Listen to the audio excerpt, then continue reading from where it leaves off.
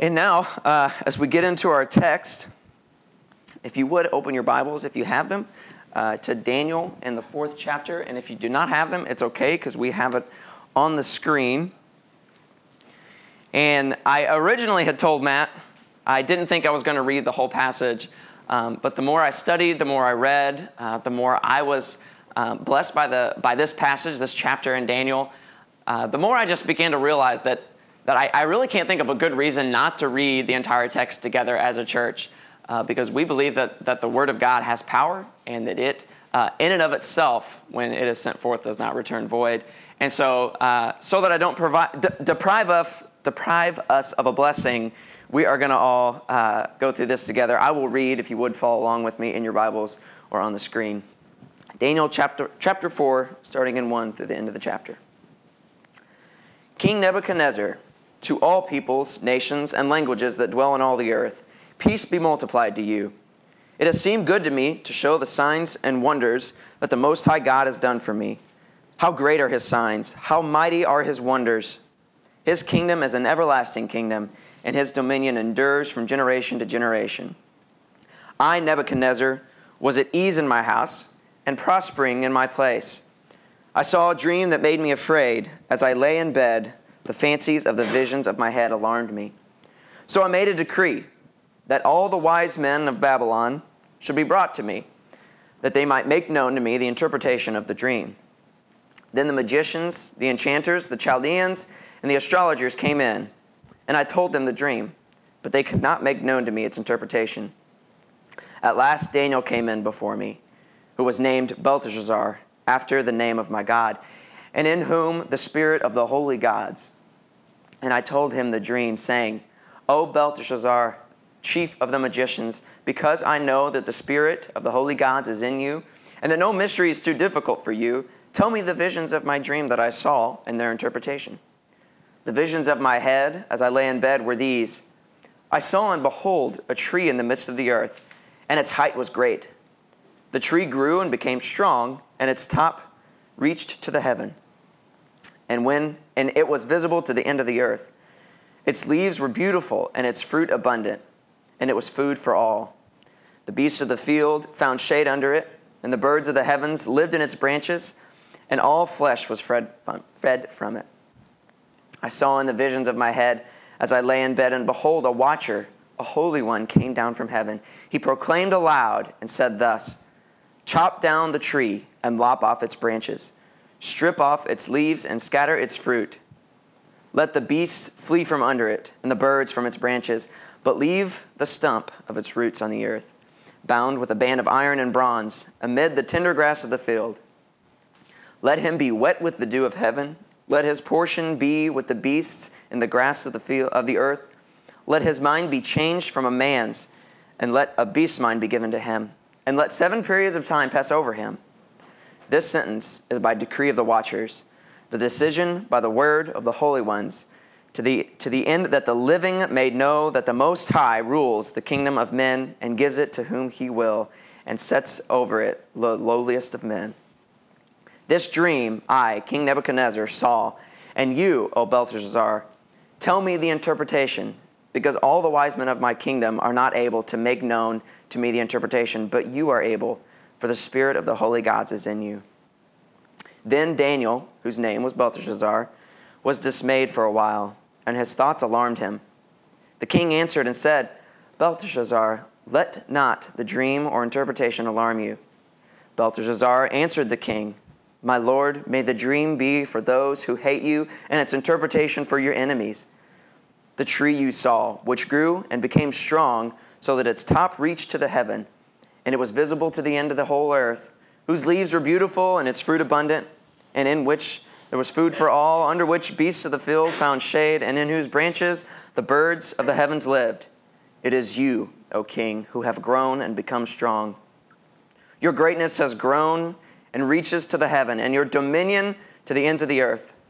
And because the king saw a watcher, a holy one, coming down from heaven and saying, Chop down the tree and destroy it, but leave the stump of its roots in the earth, bound with a band of iron and bronze, in the tender grass of the field.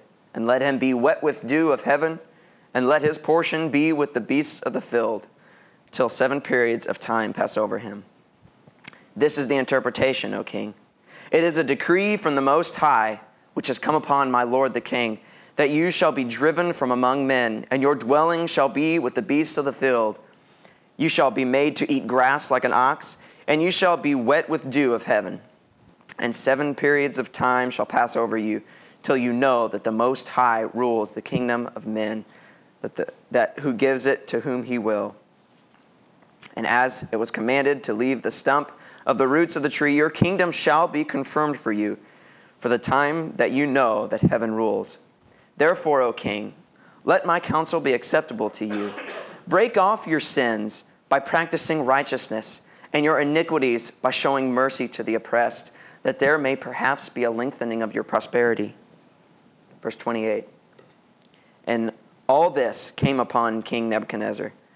At the end of the 12 months, he was walking on the roof of the royal palace of Babylon. And the king answered and said, Is not this great Babylon, which I have built by my mighty power as a royal residence and for the glory of my majesty? While the words were still in the king's mouth, there fell a voice from heaven. O King Nebuchadnezzar, to you it is spoken, the kingdom has departed from you, and you shall be driven from among men, and your dwelling shall be with the beasts of the field, and you shall be made to eat grass like an ox, and 7 periods of time shall pass over you, until you know that the Most High rules the kingdom of men, and gives it to whom he will. Immediately the word was fulfilled against Nebuchadnezzar. He was driven from among men, and ate grass like an ox, and his body was wet with the dew of heaven, till his hair grew as long as eagle's feathers, and his nails were like birds' claws. At the end of the days, I, Nebuchadnezzar, lifted my eyes to heaven, and my reason returned to me. And I blessed the Most High, and praised and honored him who lives forever. For his dominion is an everlasting dominion, and his kingdom endures from generation to generation. All the inhabitants of the earth are accounted as nothing, and he does according to his will among the host of heaven and among the inhabitants of the earth. And none can stay his hand or say to him, what have you done? At the same time, my reason returned to me, and for the glory of my kingdom, my majesty and splendor returned to me. My counselors and my lords sought me, and I was established in my kingdom, and still more greatness was added to me. Now I, Nebuchadnezzar, praise and extol and honor the King of heaven, for all his works are right, and his ways are just, and those who walk in pride he is able to humble. Let us pray. God, thank you so much for your word. God, I thank you that you have given it to us to help us understand, to help us see, Lord, even in these Old Testament passages that we sometimes are confused by, sometimes find strange, Lord, there is so much truth about who you are revealed in these texts. God, as I preach today, may you, Lord, take away any falsehood that I may say. May you help people forget that and remember only truth. And Lord, may your Holy Spirit go forth today and do the work that I nor any other preacher can do, Lord. We pray this in Jesus' holy name. Amen. So a few years ago, there was a young man by the name of O.J. Mayo. And O.J. Mayo was a really, really good high school basketball player. I mean, really good. He was like breaking all kinds of records for high school basketball. He was destroying everybody he played. I mean, he was like, as far as high school basketball players goes, he was amazing, like unstoppable. And Michael Jordan, who we all know to be one of the greatest basketball players of all time, I say one of, Josh, one of the greatest basketball players of all time, at least, has a camp that he puts on for some of the best basketball players in high school. And he puts the camp on every year, and O.J. Mayo, being the best high school basketball player, was invited by Michael Jordan to come to this camp and play and learn to get better and improve. And while he was there, they would play scrimmage games. They would all divide up teams, play pickup games, and Michael Jordan would get out on the court and play with these high school players.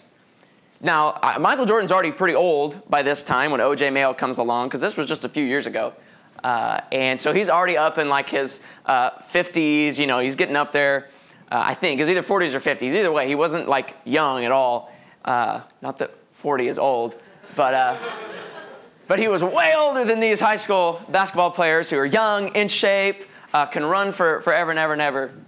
But Michael Jordan would get out there and play with them, and he usually hit whatever shots he decided to hit, and he would take some and he'd pass. He didn't play like the Michael Jordan that we saw in the NBA, but he would get out there and he'd play, and people were usually still pretty impressed.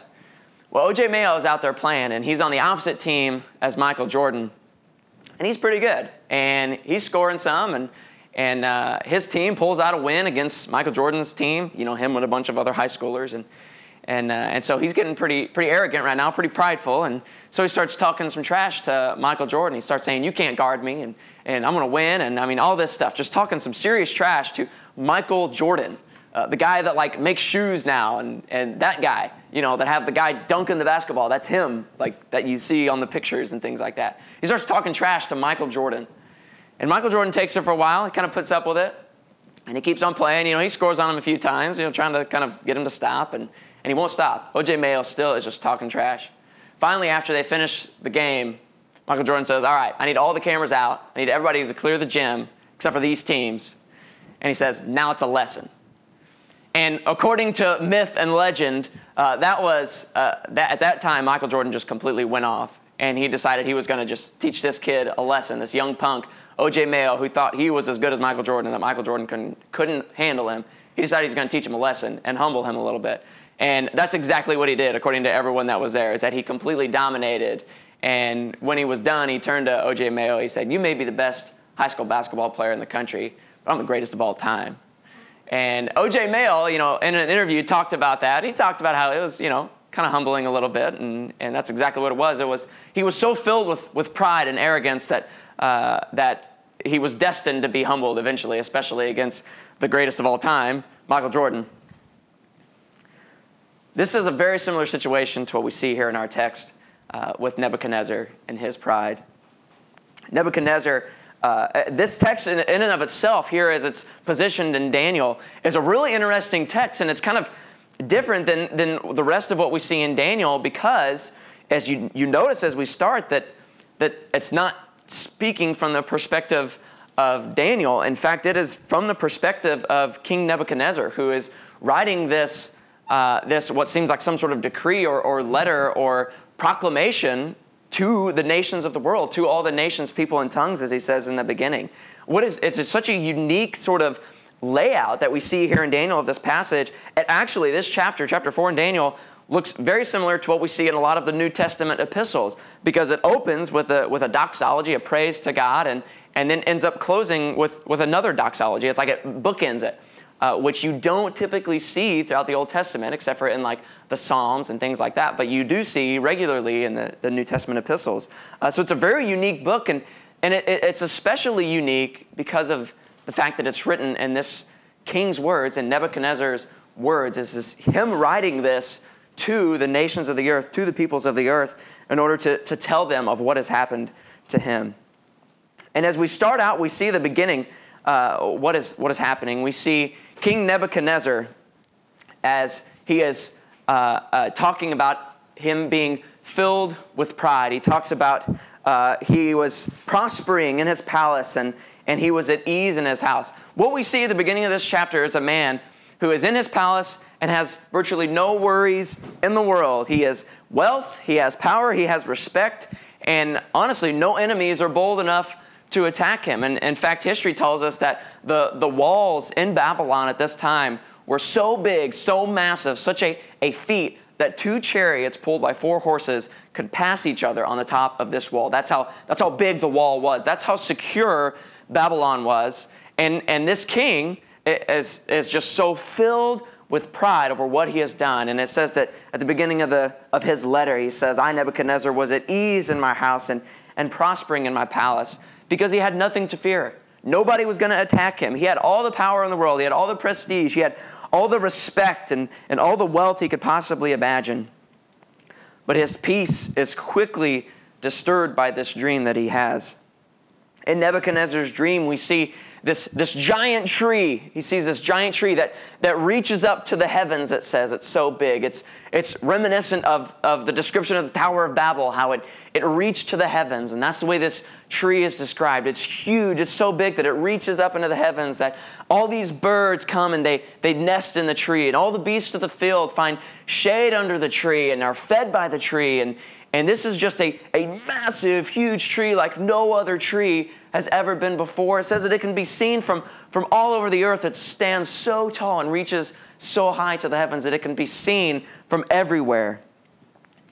And then he sees the watcher that comes down, says the holy ones that come and give this decree. And these holy ones come down and what we know to be angels come and give a decree from God and say that the tree is to be cut down, that its branches are to be cut off, and that all the animals will be scattered, and there will be nothing left of this giant, enormous, massive tree, but a stump in the ground guarded by bronze. And this is what we see in Nebuchadnezzar's dream. And Nebuchadnezzar rightly understands this dream to be something bad, because it causes him all this dismay. He says, as I lay in my bed, the fancies and visions of my head alarmed me. He recognizes that this is not a good dream. This is not something that is to his advantage. This is not something that excites him at all, but rather terrifies him. And notice in verse 27 that Daniel tells the king something really, really important about his dream. And once he interprets his dream, Daniel in 27 tells him that this dream does not necessarily have to be what happens. He tells him the right interpretation of his dream. He says that this tree, in fact, O Nebuchadnezzar, is you. And that because of your pride, because of the way you have been swelled up, and you are so massive, God has put you in this place to where you are above all other things, that you stand like this tree, a king above all other kings. And the Lord has put you there, and you have swelled up with pride, and now the Lord is going to bring you down and is going to humble you. And Daniel gives this description, but he goes on to say in verse 27 that this doesn't have to be what happens, but he says in verse 27, therefore, O king, let my counsel be acceptable to you. Break off your sins by practicing righteousness, and your iniquities by showing mercy to the oppressed, that there may perhaps be a lengthening of your prosperity. Daniel tells him correctly that look, Nebuchadnezzar, like this is the judgment that the Lord has decreed will come upon you, but there is still hope. If you repent, if you turn to Christ, if you submit to Him, if you worship Him and obey His commands and live righteously and treat the oppressed well as one who submits to Christ should do, that there is hope for you and you may still have prosperity. And this is true of each and every one of us today. There is a judgment coming for all the peoples of the earth. Because each and every one of us, like Nebuchadnezzar, like we talked about last week, is filled with pride. Every single one of us has pride in our hearts, and that needs to be dealt with.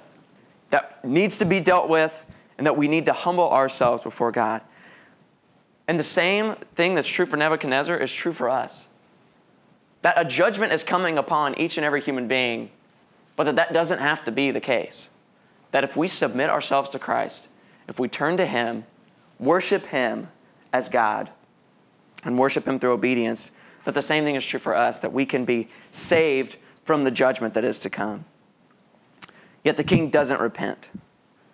And in verses 28 through 30, we see exactly what comes to pass because of it. We see Nebuchadnezzar, just as described in the description of what's to come to him in his dream, we see Nebuchadnezzar completely and totally humiliated. We see him brought low. And when we see him brought low, we don't just see him brought down to the status of those whom he is over. We don't see him brought down to the status of just a normal man, no longer a king. No, in fact, we see the Lord strip him of the very reason that separates humanity from the animals. He is humbled so low. We see correctly in his humiliation the reminder of the biblical truth that's found in Matthew 23:12, that whoever exalts himself will be humbled, and whoever humbles himself will be exalted. There is a clear pattern that we see all throughout Scripture, that we see through the Old Testament, that we see through the New Testament, of humiliation before exaltation. As we think about Nebuchadnezzar and his pride and his humiliation that he experienced, let's contrast that to Jesus in Philippians chapter 2, verses 6 through 7. If you know that passage, it talks about Jesus who humbled himself, took on the form of man, took on the form of a servant, even humbling himself to the point of death on a cross for our sake. What a difference that is from what we see in Nebuchadnezzar. In Nebuchadnezzar, we see a mere man. In Jesus Christ, we see an eternal God. In Nebuchadnezzar, we see a man who is sinful. In Jesus, we see one who is sinless. In Nebuchadnezzar, we see a man who's merciless. In Jesus Christ, we see one who is merciful. Nebuchadnezzar glorified himself while Jesus chose to humble himself. Nebuchadnezzar aspired sovereignty, and Jesus aspired servanthood. Nebuchadnezzar exalted himself and was humbled by God. Jesus humbled himself and was exalted by God. What we see in both of these passages is a clear pattern of humiliation before exaltation. In both of these situations, there's this common pattern. The humility that Nebuchadnezzar experienced, like I said, went far beyond just stripping him of his title, stripping him of his position, but rather stripping him of his rationality and drove him away from humanity. There's an order that's always true in the kingdom of God, and that's that humility will always come before exaltation. The question is whether or not we will be humbled, or whether we will humble ourselves before a holy God, or whether or not a holy God will humble us. At the end of the passage in Philippians chapter 2, Paul says, "Therefore God has highly exalted him and bestowed on him the name that is above every name, so that at the name of Jesus every knee should bow in heaven and on earth and under the earth, and every tongue confess that Jesus Christ is Lord, to the glory of God the Father." Notice in this passage it says that every knee will bow and every tongue will confess that Jesus Christ is Lord. And John MacArthur makes it clear in his commentary on Philippians that every single human being will proclaim Jesus Christ as Lord and will confess him as Lord. Every knee will bow and every tongue will confess. The question is whether or not that will be out of humble submission to that holy God, or whether or not it will be that they were brought to their knees by God's judgment. We go on to see in verses 34 through 37 that Nebuchadnezzar, after his humiliation, is indeed restored and exalted. He's restored to his position as king, and not only is he restored, but he says that the Lord added even more to him.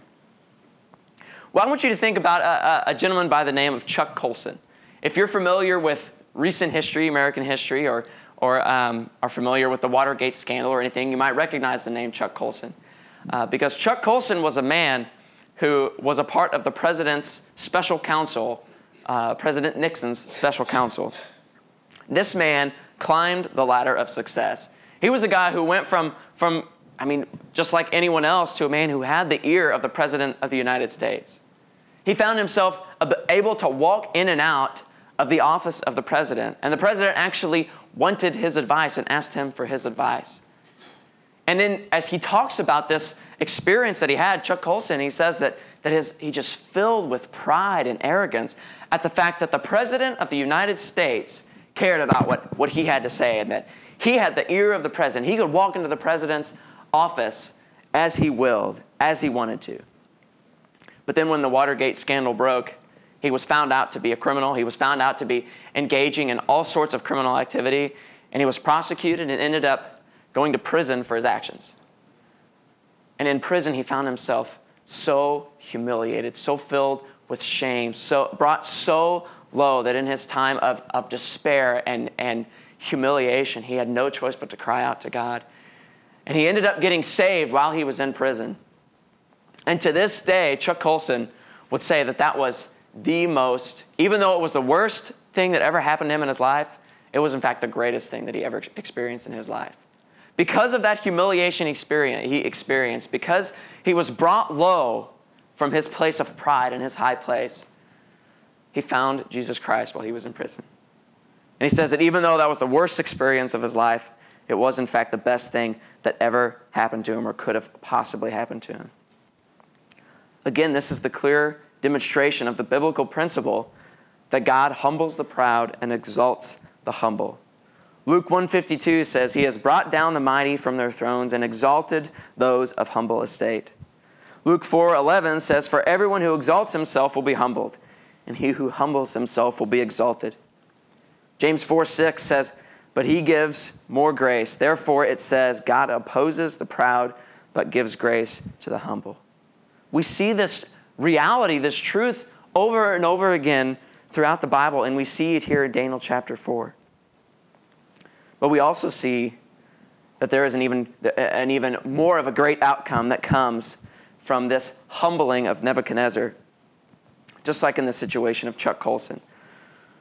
There is a proper outcome from the change that Nebuchadnezzar has experienced. This entire chapter, written in the words of King Nebuchadnezzar, is a demonstration, I believe, of a changed heart. Once Nebuchadnezzar was humbled, he confesses the great authority and kingship of Yahweh.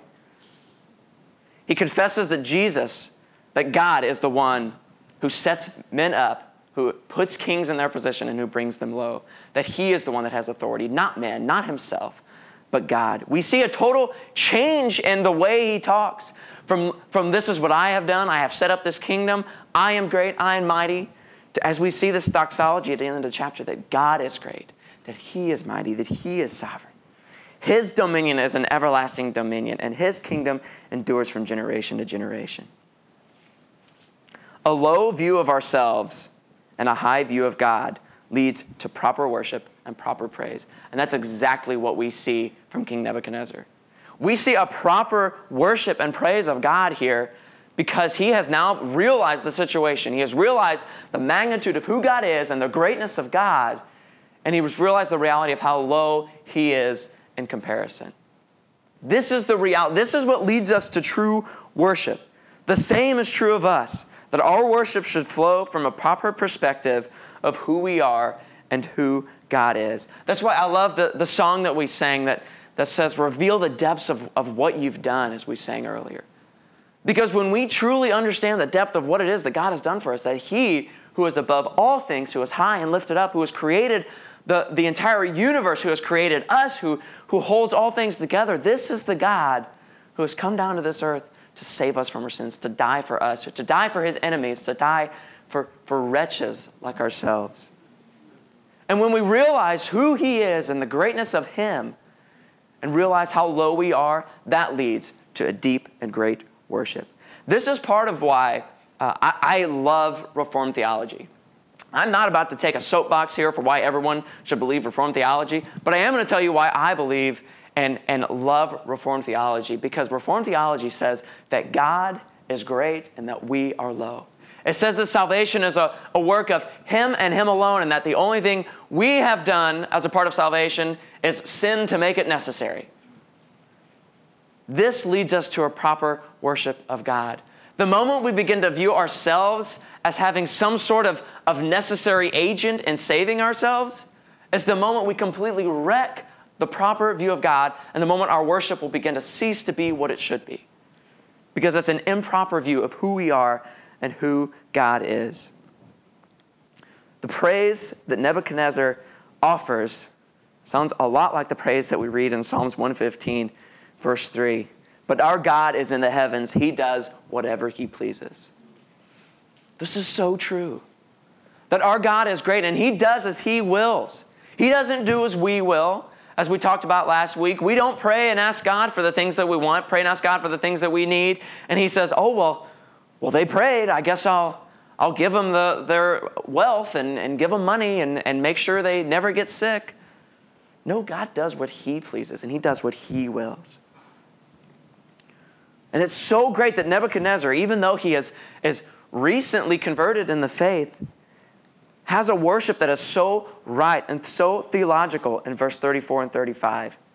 Let's read this one more time and see what he says. He says, at the end of the days, I, Nebuchadnezzar, lifted my eyes to heaven, and my reason returned to me, and I blessed the Most High God and praised and honored him who lives forever, for his dominion is an everlasting dominion, and his kingdom endures from generation to generation. All the inhabitants of the earth are accounted as nothing, and he does according to his will among the hosts of heaven, among the inhabitants of the earth, and none can stay his hand or say to him, what have you done? This is such a deeply theological piece of doxology, of worship here coming from King Nebuchadnezzar. And I think that it's something that we ought to learn from and something that we ought to practice as well. Because so often we tend to worship God in shallow ways. We tend to worship God in songs that are shallow. We tend to worship God in obedience that is shallow. We tend to worship God out of a poor view of His greatness. Because when we have a proper view of God's greatness and His glory, it will lead us to worship like Nebuchadnezzar's, worship that is theological, worship that is rich, worship that is us desiring to understand Him more and proclaim that to Him and to the world around us. I want you to think about this. So I'm going to praise my wife. And if I'm going to praise Kaylee, I could say, Kaylee's great. Man, I love Kaylee. Well, and she might say, okay, well, cool. What do you love about me? Well, you're just great. I mean, you're awesome, Yeah, I love you. Well, that's great, but what do you love about me? I mean, is there a particular reason you love me? I just love you. I mean, you're awesome, Kaylee. Kaylee is going to be a lot less pleased and enjoy that a lot less than when I tell Kaylee, I love you because of your love for Christ. I love you because you're beautiful. I love you because of your kindness and because of the way you treat me with such respect and such love and such grace even when I don't deserve it. And I love you because of those things, specific things. I don't just love you because, well, I just have these feelings for you. It's so much more than that.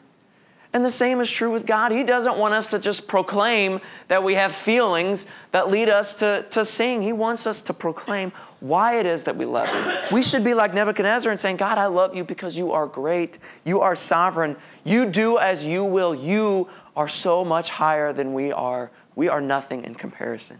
This is true worship. This is what we see through the Psalms. This is what we see through Ecclesiastes, the poetry that we see in Scripture. We don't see emotional, light, weak worship coming from Scripture, from the Psalms, from the epistles and the New Testament. We see deep, rich, theological worship. And I am a firm believer that ought to inform how we worship. We ought to worship in ways that are rich, that are deep, not shallow in our worship.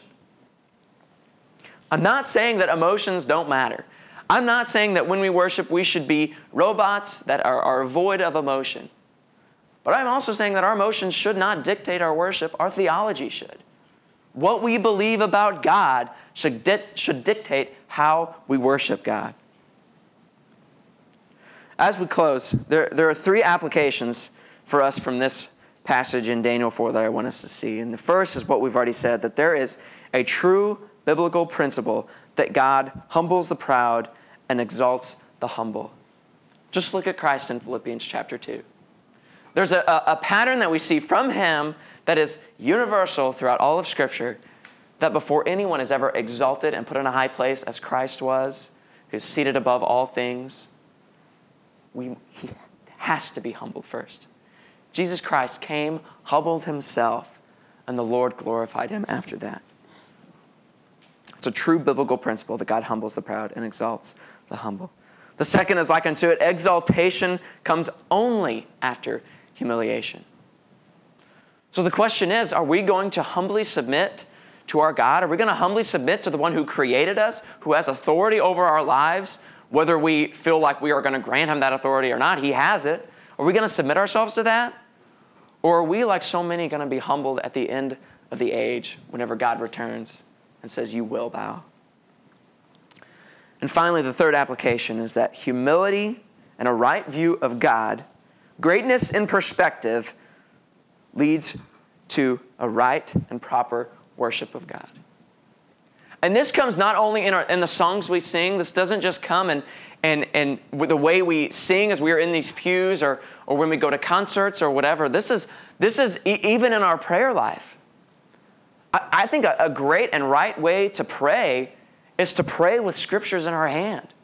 I think it's right and proper to open up to the book of Psalms or Proverbs or even to open up to the prayers of the Old Testament prophets and say, God, this is my prayer.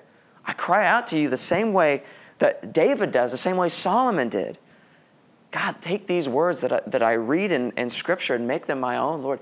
Lord, this is the way I feel about you. This is what I declare to be true. A right view of God and a right view of ourselves should lead us to a right and proper worship of God. Let's pray.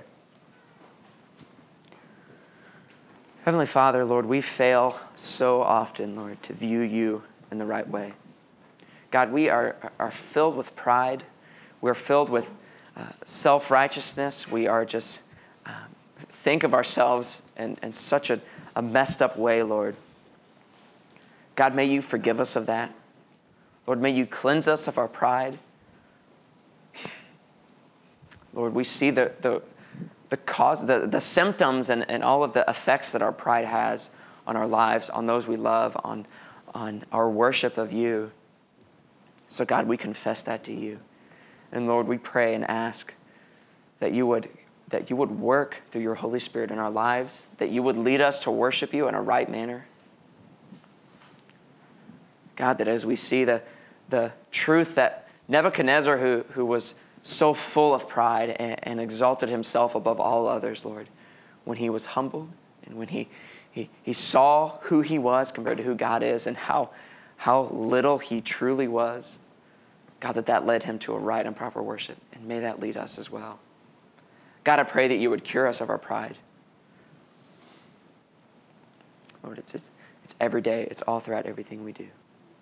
Cleanse us, O Lord. In Jesus' name.